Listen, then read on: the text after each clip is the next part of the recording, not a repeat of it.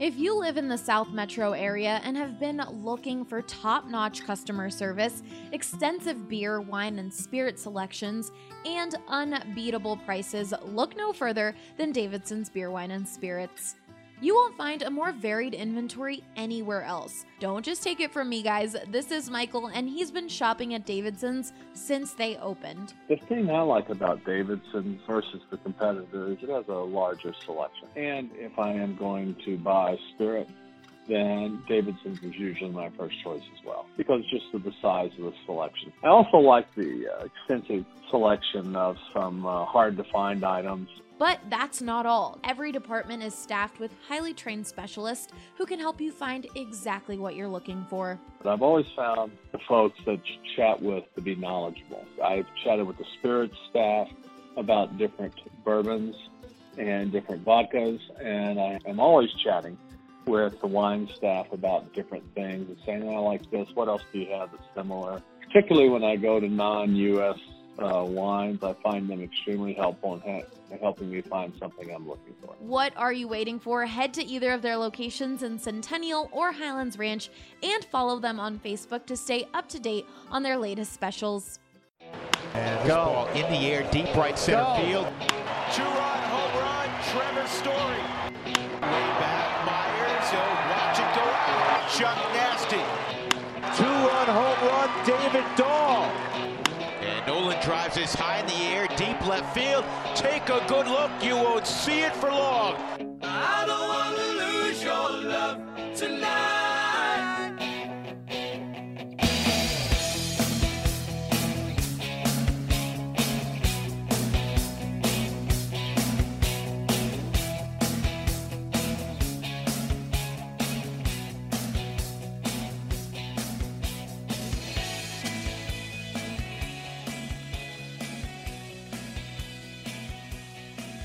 Welcome in to the DNVR Rockies podcast presented by The Green Solution. Remember to visit any one of their 17 Colorado locations or go online to mygreensolution.com. Use that promo code DNVR20. You'll get 20% off your entire purchase. I'm your host, Drew Kreisman. I am the managing editor of DNVR Rockies and gonna take some questions today. There are a few random topics I wanted to get into, and if I'm running out of time, or not running out of time, as it were, the opposite of that, if I need to fill some time, I'm going to start breaking down the Rockies roster a little bit. I did want to say here at the beginning, it looks like I've got some weird lighting issues happening with the camera. I hope that's not freaking people out on the live chat.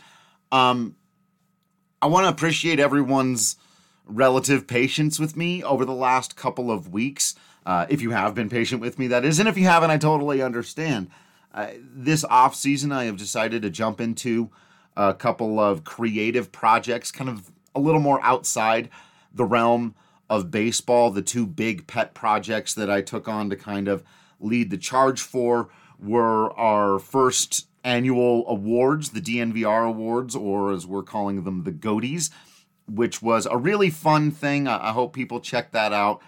We got to celebrate the year that was in Denver sports. I think that's something we can make annual. In fact, I'm hoping in the future it's something we can do out at an event where all of you can come and watch the award ceremony and maybe even receive an award. Who knows? We did give some shout outs to subscribers. It was a whole lot of fun. So I appreciated everyone who seemed to enjoy that. And now, of course, this week we're doing Movie Week, and this was something I've been very passionate about for a while. It's something that I put a lot of time, almost an embarrassing amount of time into that bracket. So if you've enjoyed that so far and will continue to as we go, I think we're in the Sweet 16 now. Check it out on Twitter. Vote for your favorite movies. Patrick and I have done a couple conversations about our favorite baseball movies. We'll do a few more. I do apologize if award shows and sports movies are not your thing and you've noticed the lag in Rockies content lately because of that, but let's all be honest with ourselves. Team isn't doing much. I can only spend so much time breaking down a dramatic event that is both non-specific and not going anywhere.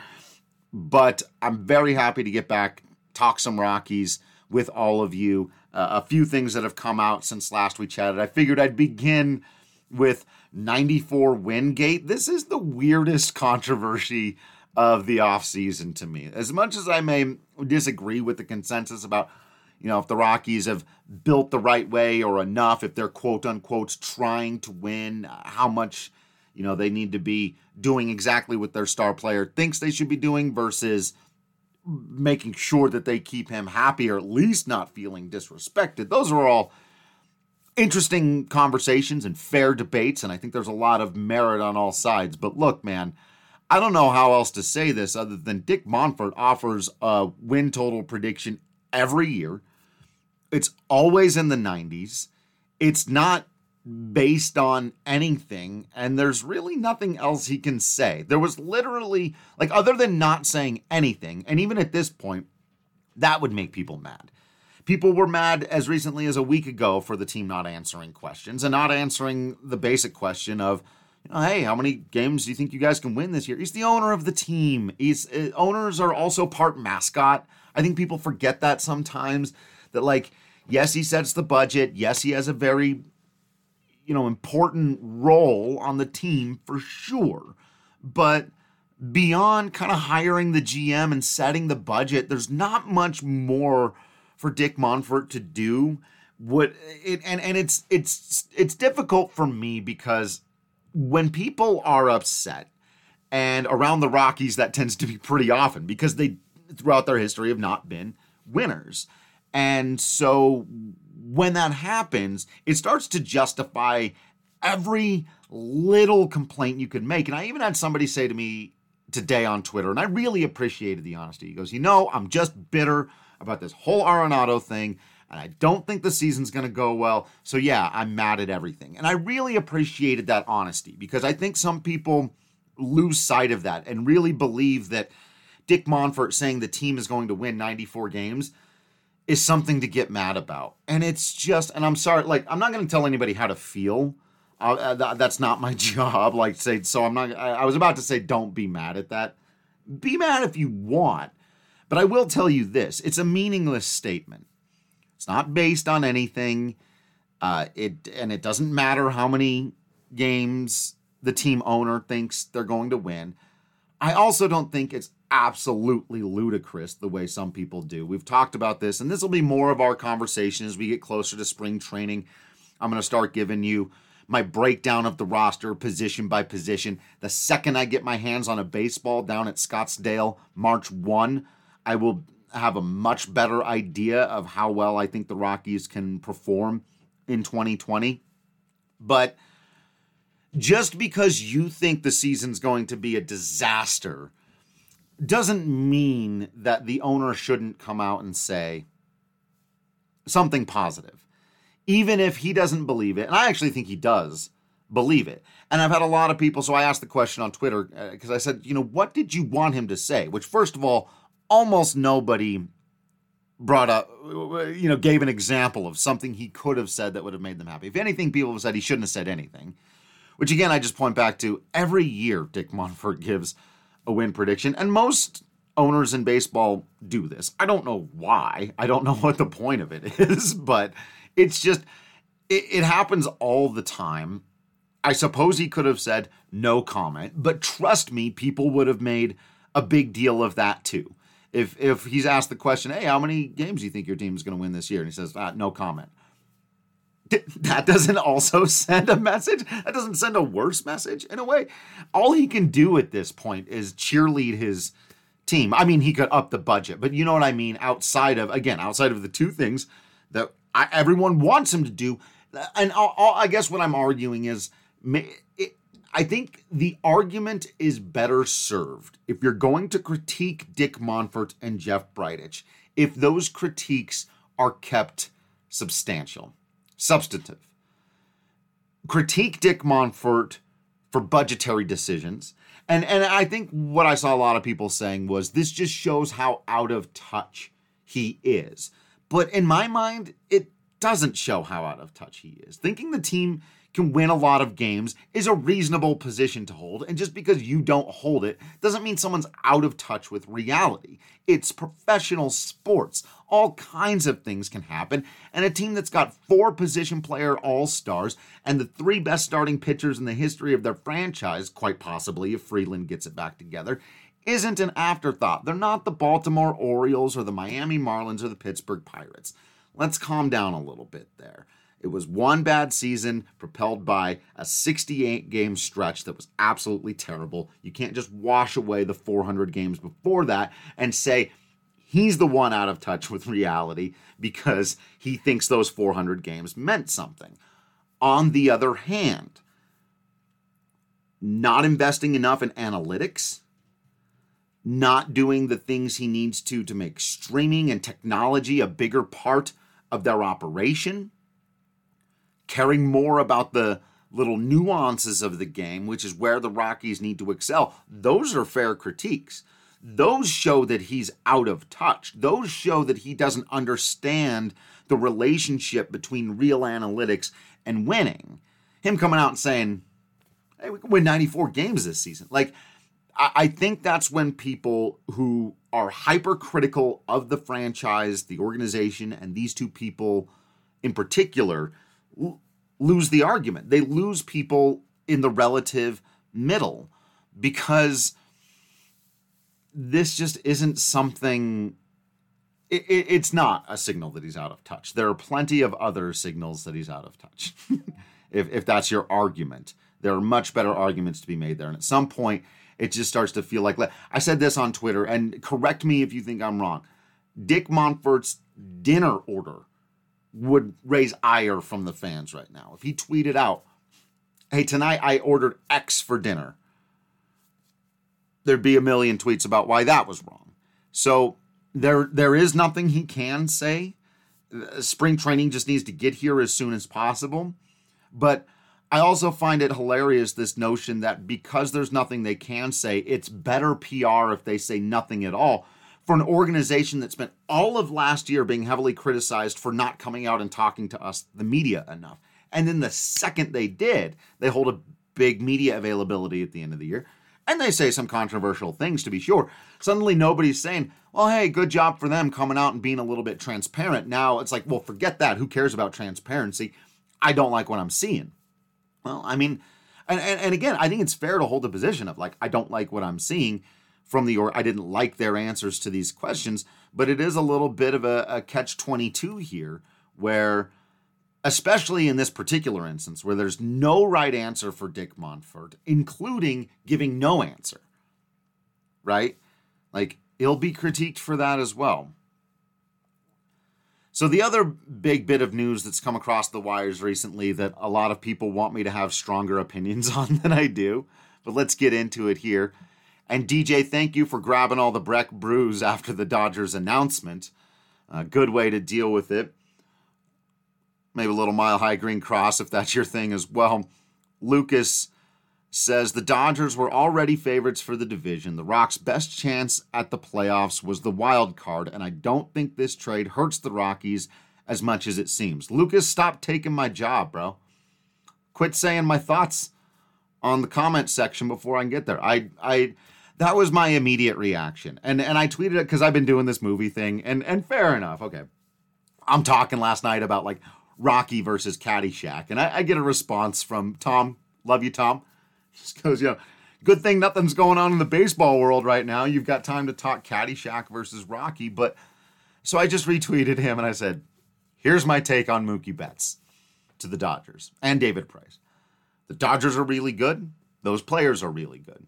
The Dodgers were going to be, on paper, the best team in the National League next year anyway. The Dodgers are going to be, on paper, the best team in the National League for a very long time. Let's have a moment, all of us together. Can we anyone who's not a part of the conversation, you know who you are.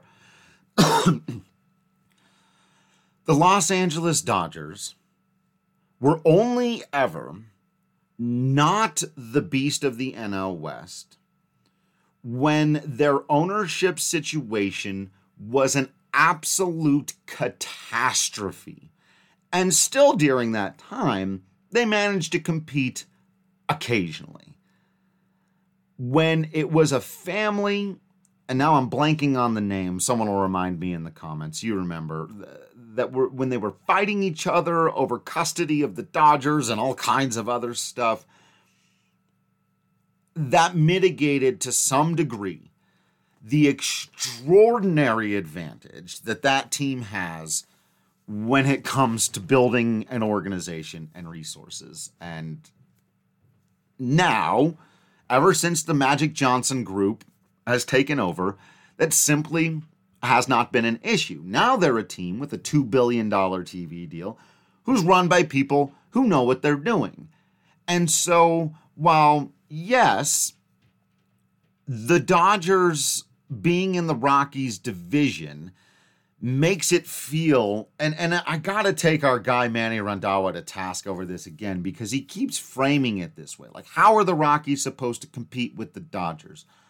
Nobody competes with the Dodgers. Not in the National League, not when it comes to resources, not when it comes to being able to pull off moves like this. Not even the Cubs. When it comes to on paper, do you have the most talent? The Los Angeles Dodgers are going to be one or two in that category in perpetuity. I'm sorry to be the bearer of bad news. The Rockies can find ways to compete inside of this, but this is where I disagree with people like Manny and Patrick Lyons, and we need to have this roundtable again, because there is this sense of, well, they're not even trying to keep up with the Dodgers. And they shouldn't. It's not possible. You cannot, from a resources and free agency and trading standpoint, play in the front office. Frank McCourt, thank you, Will. Can always count on you, Will. You can't, if I've said it before, I'll say it again. You play like the Dodgers in there, you're gonna lose to the Dodgers out there. And this would be true. If the Rockies were in any other division in baseball other than the AL East, they'd have won a division by now. They were in the AL Central, the AL West, or the NL Central, or the NL East, they would have won a division by now. And they probably wouldn't have, but they are in a division with not just one, but two teams with an extraordinary amount of resource. Now, the San Francisco Giants have fallen apart recently, and again, that can happen. It's not going to happen to the Dodgers. They're not just the bullies of the NL West. They are the Yankees of the National League. And better than the current Yankees. They are the 90s to 2000s when it comes to being able to swing whatever deal they want, attract whatever free agent they want. The Rockies cannot, over the course of 162 games, on paper, try to compete with the Dodgers. The Rockies' play has got to be get to the dance and be in a position to go on a run. It's the only thing that's ever worked for them, and people will chalk it up to luck every time, and I can't, there's nothing I can do about that narrative. It's always going to be how it looks on paper. It always has. Oh, they caught fire at the right time. The talent just happened to play the right way. You got to pull on all the right little levers. You got to do something smart. Now, arguably, the Rockies have not done, not even argue, just the Rockies have not been the smartest team over the history of their franchise. And that's where fans get really super frustrated, because I think the ones who are being honest and fair about this question, and not the people going, we should be in contention to win the World Series every year, and we should be the class of the NL West. That is, that is never, ever going to happen. Your team is an underdog. They're always going to have less money. They're always going to have fewer superstars. They're always going to have fewer people in free agency who want to come here. And it's not just a matter of winning. It's not. Until Denver becomes a more exciting place for young, rich people to live than Los Angeles, this isn't going to change. There are ways to win inside of that system. but it's not spend more money, make more trades, or look across and worry that they just got 2 star-level players in Mookie Betts and David Price and say, now we need to do something to match that. You do not. Now, of course, they're not thinking that. of course, the Rockies are miles away from thinking they need to make a move of that order. I love you guys in here. Dan saying 94 wins sounds like someone who is smoking something good. A little green solution. Or Will says maybe he ordered some Bojos.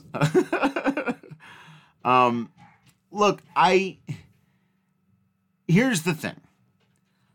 Do I believe that there is an avenue by which the Colorado Rockies could win a franchise record 94 wins? Yes. And do I think that avenue is as unlikely or next to impossible as the consensus seems to? I do not. On paper, again, I don't know how all of the drama is going to play, and now that is the giant X factor, but if I can put the drama aside, I see people willing to say the Rockies are a garbage baseball team, but I haven't seen anyone willing to break down the roster and say that. I haven't seen anybody willing to say, and it's because Kyle Freeland sucks now. Or it's because Wade did I've challenged a couple people to go through the roster, and everyone who's taken me up on that challenge has come out more positive on the team than they thought. They won 71 games and didn't make any moves is not good enough analysis. I'm sorry, it's just not. They begin with 4 legitimate all-stars.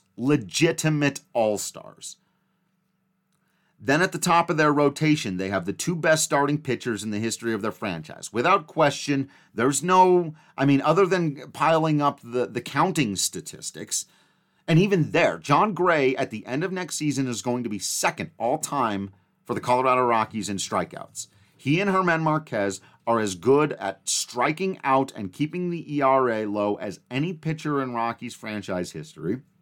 And if Freeland gets back to closer to his career totals, he'll have a 3 out of 4 year span where he is now one of the 6 or 7 best pitchers in franchise history.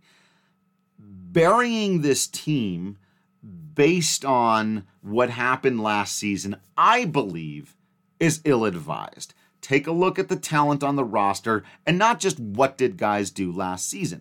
In fact, let's do a little test before, don't cheat, don't look it up. You're going to know because I'm setting it up this way.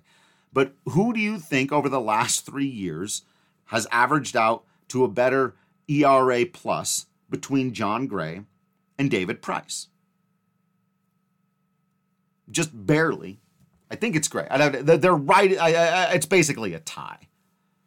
Would you have thought? And that includes Gray's horrible, terrible, no good, very bad year where he got sent down to the minors and missed out on a postseason spot, including that terrible year. So his good years, 2 of the last 3 years, John Gray, according to ERA Plus, has been a better pitcher than David Price.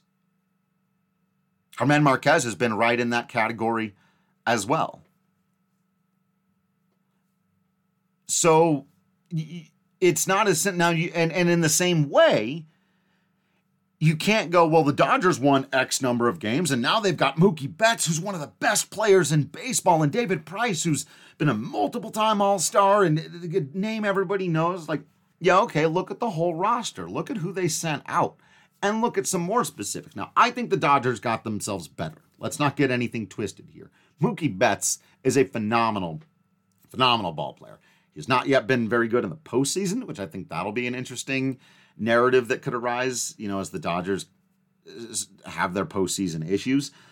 And David Price is a great pitcher, actually somebody I've always really liked. He has almost no sample size at Coors Field, and I think that's going to be absolutely fascinating because this is something, again, I don't think too many people are looking into because they're so focused on, well, Dodgers added star talent to a star team. Must be better. Probably are. Maybe better against most teams. But as I did when the Diamondbacks acquired Starling Marte, and I came to you and I told you, this is bad. Starling Marte absolutely wrecks at Coors Field. You know who else was phenomenal at Coors Field? In fact, the absolute best visiting starting pitcher that I have ever found with a decent number of like more than one game pitched. Chris Archer and Garrett Cole, I think, have pitched essentially a game at Coors Field and both did fine. The only guy other than them, Kenta Maeda.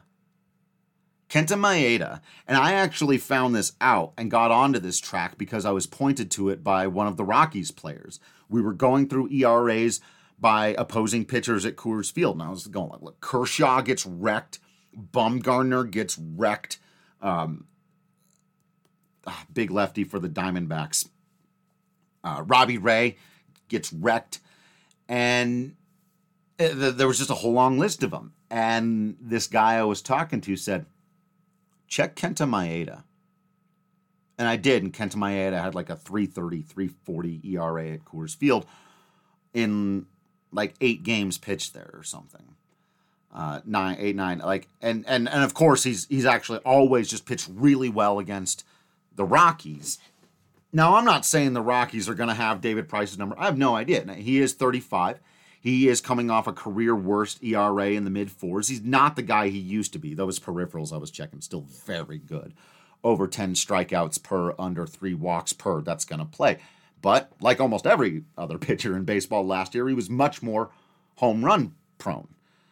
You know, that's going to be interesting to see how that's going to play when he has to pitch at either Coors Field or down in Arizona. So there's just a lot more to it. And you've got to pour into those details. Also, Mookie Betts, again, that's a star player. That's a 6 WAR, like a guy who's capable of being an MVP level player. However, Jock Peterson and Alex Verdugo were also both very good players who particularly killed the Rockies. Do I think Mookie Betts is not going to kill the Rockies? Probably not. Mookie Betts probably be great against the Rockies. Maybe he's not. If Mookie Betts gets hurt, the Dodgers are a worse team because they moved out 2 outfielders who could do things for you and give you production at times for the individually better player, to be sure, but they're not going to get that. Like, Jock Peterson was a very productive player for the Dodgers. And absolutely destroyed at Coors Field. I think he owns like 3 or 4 of the longest home runs ever hit at Coors. He's wrecked there too. So I just don't think it's as simple as they got good players, now they're better. Those players need to adapt to the National League. They need to adapt to the specific level of competition. David Price needs to age gracefully enough for this to work out. And the cumulative, in fact, I saw somebody put out on Twitter last night, and I don't think this is the right way to, you don't boil down trades to just this either. But actually, if you're looking at Baseball References WAR, it was a completely even trade. The Dodgers sent out about 7 WAR and brought in about 7 WAR in projections and kind of the averages of what the players have done over the years. So, you know, my takeaway on this, like I said, people want me to have really strong opinions about it, but I don't know. The Dodgers were going to win 95 games. Now they'll win 100. I don't think that really changes projections for the Rockies that much. I think there's a way it can go positive for the Rockies if they can figure out those particular players better than they could the players who left. And that's a high bar for Betts and David Price to jump over. For Betts and David Price to do more damage to the Rockies than Ross Stripling, Kenta Maeda, Alex Verdugo, and Jock Peterson have, that's actually not going to be an easy... They're going to have to be very, very good in those 19 games against the Rockies. They're 2 very good players. Let's see it play out. Let's see what happens. You know, like I said, people don't think of John Gray as being basically the equivalent of David Price, but the peripherals tell you he's pretty much is. If you start going player by player, now the Dodgers are still on paper the better team, but not nearly by as much as it might seem unless you are of the opinion, and this is why I keep challenging people to do this. If you believe that Kyle Freeland is bad now, then the Rockies are in a world of hurt. It's almost that simple. But I haven't seen the person with the gall to come out and say the Rockies will be bad, and it's because it turns out Kyle Freeland isn't the guy he was in 17 and 18. He's the guy he was in 19. That also has to be true for a couple of other players. Wade Davis would be number 2 on that list. Another guy who I see a lot of people rolling their eyes at the notion that a guy who's 32 and spent an entire decade being one of the most feared relievers in all of baseball can't get himself right after a year in which everything that could go wrong for him did. I think that's interesting. Now, again, if that is your position, don't just roll your eyes at Thomas Harding's article. Don't just say, oh, great, the Rockies are hoping and believing that their players will get better. Give me your analysis as to why Wade Davis, at 32 years old, is who he was in 2019 and not who he was from 2013 to 2018. If you've got the argument, give it to me. Show me the aging curves. Show me the peripherals. Give me the breakdown on his video showing that the pitches don't move the way that they used to, because I don't see any of that.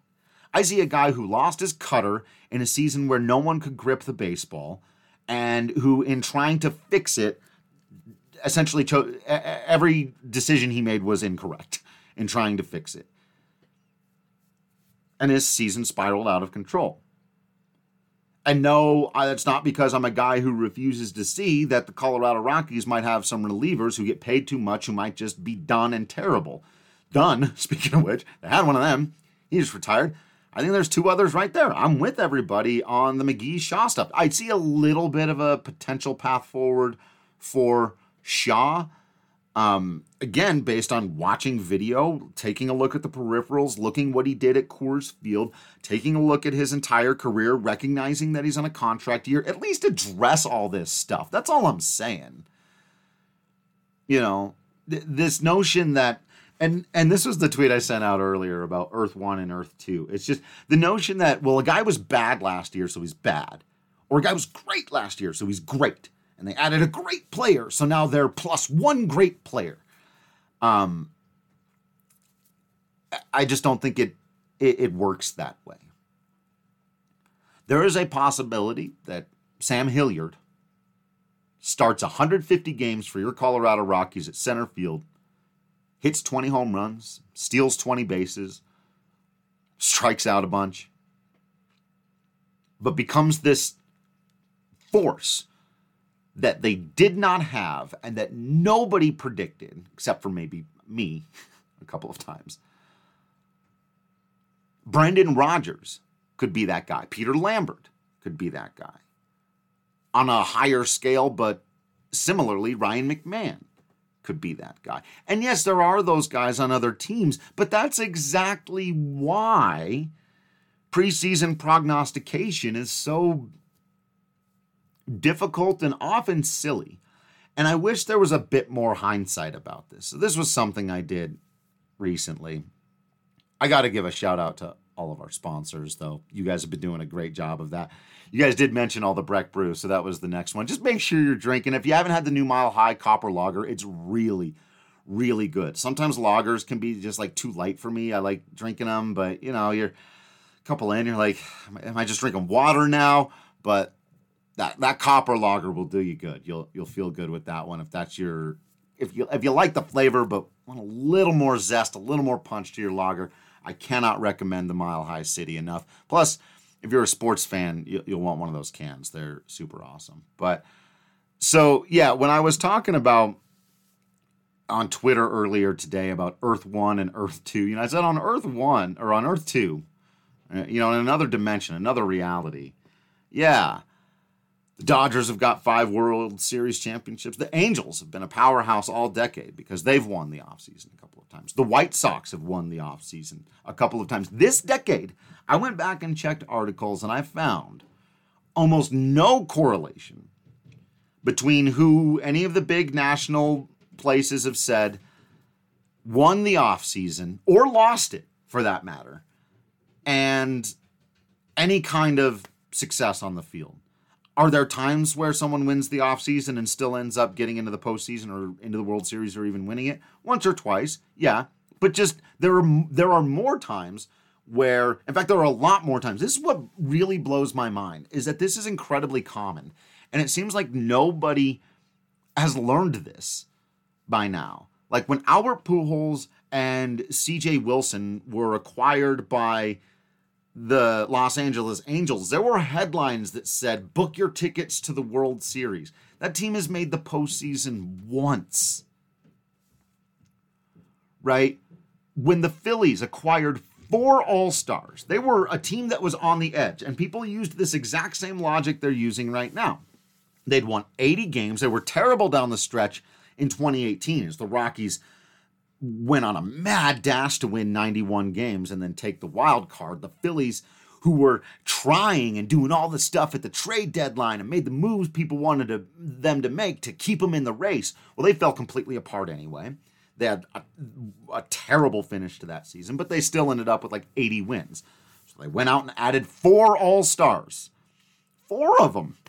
Yeah, a team that really won 80 games, but probably should have been more because they just collapsed at the end. So maybe they're a true talent 84, 85 win team. You add 4 All-Stars, one of them Bryce Harper, 97 win team, right? And people were saying they could win 100 games.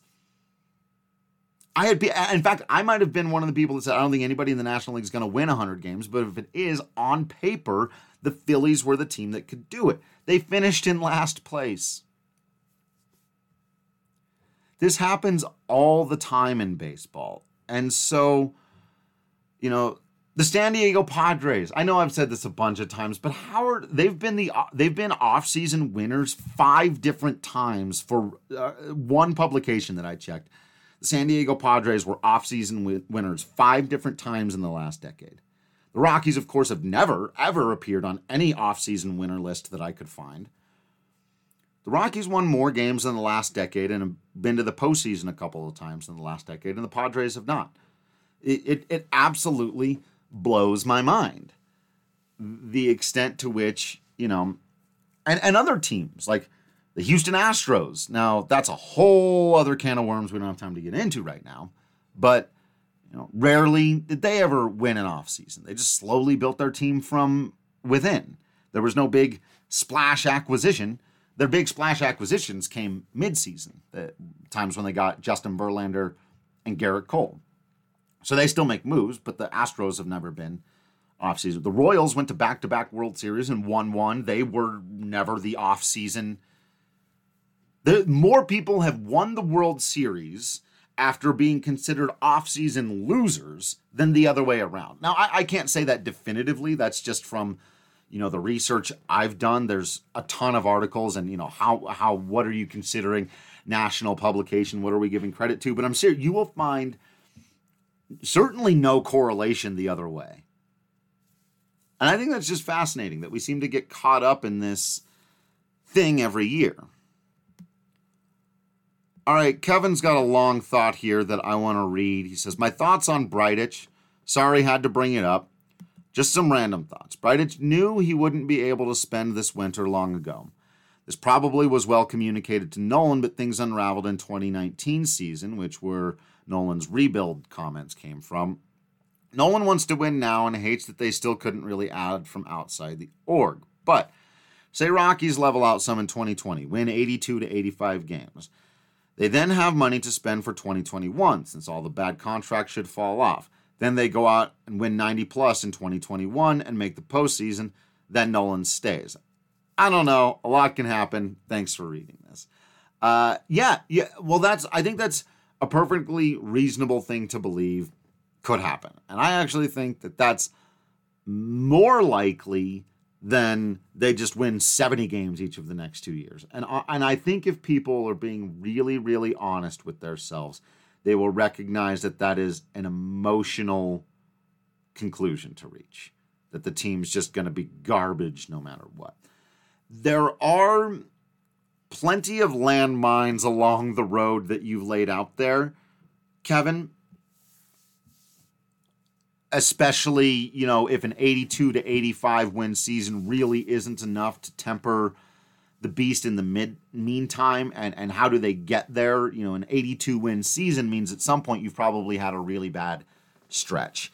And if that really bad stretch comes in April or May, does the whole clubhouse situation get terrible? Nolan gets really mad and they have to trade him or something like that. So, yeah, but do I think it's possible? In general, what you're saying here, I think, is 100% correct. Here are the big takeaways from that general line of thinking. There are a lot of games to be played, and Nolan Arenado tends to be emotionally a man of the moment. The moment right now sucks, and so he is pissed. If the moment, he cannot actually walk away, and he's not going to stop playing baseball hard. He's just not. He's not that guy. He's not going to torpedo the team on purpose. He can't walk away until after the 2021 season. That gives you 2 years to give him something to feel good about. Is 85 and then 90 wins enough to do it? Some people will say no. I feel like my friend Manny, getting a lot of shout outs this pot, would say no. I don't think we have the answer to that. I think we're all kind of prisoners of the moment. I've said this before, and this is a perfect time worth repeating it, because I often say it in regards to statistics. In my opinion, the strongest bias in sports is not homerism, it's not haterism, it's recency bias. It's not pro stats or anti-stats, modern or old school. The biggest bias that runs across all demographics, and not just in sports, I think probably in life, is recency bias. Whatever is most gutturally real and recent and tangible is the thing that is the most real. And that can play both ways. It plays horribly right now if you're a member of the Rockies, a member of the Rockies front office, or a fan of the Rockies. It's not especially great if you're a media member covering the Rockies. If they win, let's bump it up a notch, Kevin. If they win 90 games next year, and the Dodgers win 110, but the Rockies win 90, they get the first wild card spot. They host a wild card game at Coors and they win it. And then, now say they still lose in the NLDS. Let's not have them get swept this time, but they lose in the NLDS. They still don't get any further.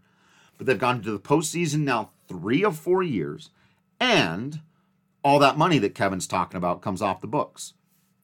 Now I think Nolan Arenado will be a prisoner of that moment. I 100% do. And that moment will be, as it turned out, because I think the other thing that people forget about, and this is a great conversation to have today on 94 Wingate Day, but a win total doesn't happen in a vacuum. Patrick Lyons and I were talking about some of the issues with regards to the budget recently. And he was saying, they could get stuck, though. They might not have as much money as you think to spend next offseason because David Dahl's going to go up in arbitration. Trevor Story's new contract is backloaded to next year. Kyle Freeland could make a lot more in arbitration. And there are a few more of those other things that it could end up being the case that Daniel Murphy's option gets picked up because he's playing well. And when he said that, I said, no, wait. But if Daniel Murphy's option gets picked up because they think he's playing well enough that it actually makes sense to keep him, and Kyle Freeland's playing well enough that he's going to get a big raise in arbitration, and David Dahl is playing well enough and just enough that he's in line to get a big raise in arbitration, well, you've got yourself a pretty good baseball team all of a sudden. So yes, you'll have a little bit less financial flexibility, and there are still some things they absolutely cannot let happen. Even if he's good, you can't let Wade Davis finish 30 games, and you can't let the Brian Shaw contract vest. Again, even if he's good, you can't do that for financial reasons. But the rest of the stuff that could mitigate the financial things for next year, that all bodes well. So it's not enough to say, well, the Rockies getting to the wild card and then losing, or getting to the NLDS and losing, is not going to be enough to convince Nolan that he needs to stay. I think that's too specific of the parameters, and you're leaving out. If the Rockies win 90 games in 2020, which I don't think a lot of people will happen, but again, we're just saying if that were to happen, what would be the path for them to get there? Freeland, I just went through the list. The guys who'd have to play well. So it's not just a matter of, well, first round exit, XYZ. No. Will Nolan Arenado want to stick on a team that suddenly has 3 young pitchers still in their 20s who are all playing really well now? A guy like David Dahl, who looks like maybe he's going to be a perennial all-star, and maybe he can stay healthy. A second baseman who's become an all-star, and Ryan McMahon, a veteran, and Daniel Murphy, who suddenly is what he was advertised, and a bullpen who doesn't fall apart all the time. Then maybe just, the fact that they weren't good enough to stick with the Dodgers isn't going to matter as much to him as the fact that he sees the positive momentum in his teammates. You don't get to 90 wins if not for some key players who are still young and should still be on the upswing of their careers figuring it out. And if that happens, it's not just good news for 2020, it's good news for 2021 and beyond. If it goes the other way, they could end up having to tear the whole thing down. That could be where we end up. But let me sell it to you this way. I've got to get down there and grab onto a baseball, like I've said. But I think there's less of a chance that the Rockies finish in the 70s in their win total than there is that they finish in the mid to upper 80s. I'm not going to predict 90s right now. There's so much turmoil around the team. But if they get off to a good start, yes, there is talent on this team that can win 90 games. If they get past all this offseason nonsense, yes, there's the talent on this team to win 90-plus games. If you get past the recency bias, if you take into account a 3-year look at all of the statistics and projections and averages and not just what happened last year, there's no reason on paper the Colorado Rockies can't be a 90-win baseball team. They basically are. They have been before, not that long ago. I'll have more thoughts and be able to answer more questions. I wanted to talk a little bit about the Pete Rose thing, but I'm going to leave that for another conversation. I'm going to wrap this one up here. Thank you all so much for listening in to this episode. Make sure that you're following on social media at Drew Creasman at DNVR_Rockies. Subscribing to all the podcasts, especially the Denver Sports Podcast feed where we're dropping all the movie duo pods. They've been a lot of fun. I appreciate you all. I hope you will continue to be awesome. I will continue to be Drew Creasman. And until next time, I will see you at the ballpark. Are you in search of natural relief from your daily stresses?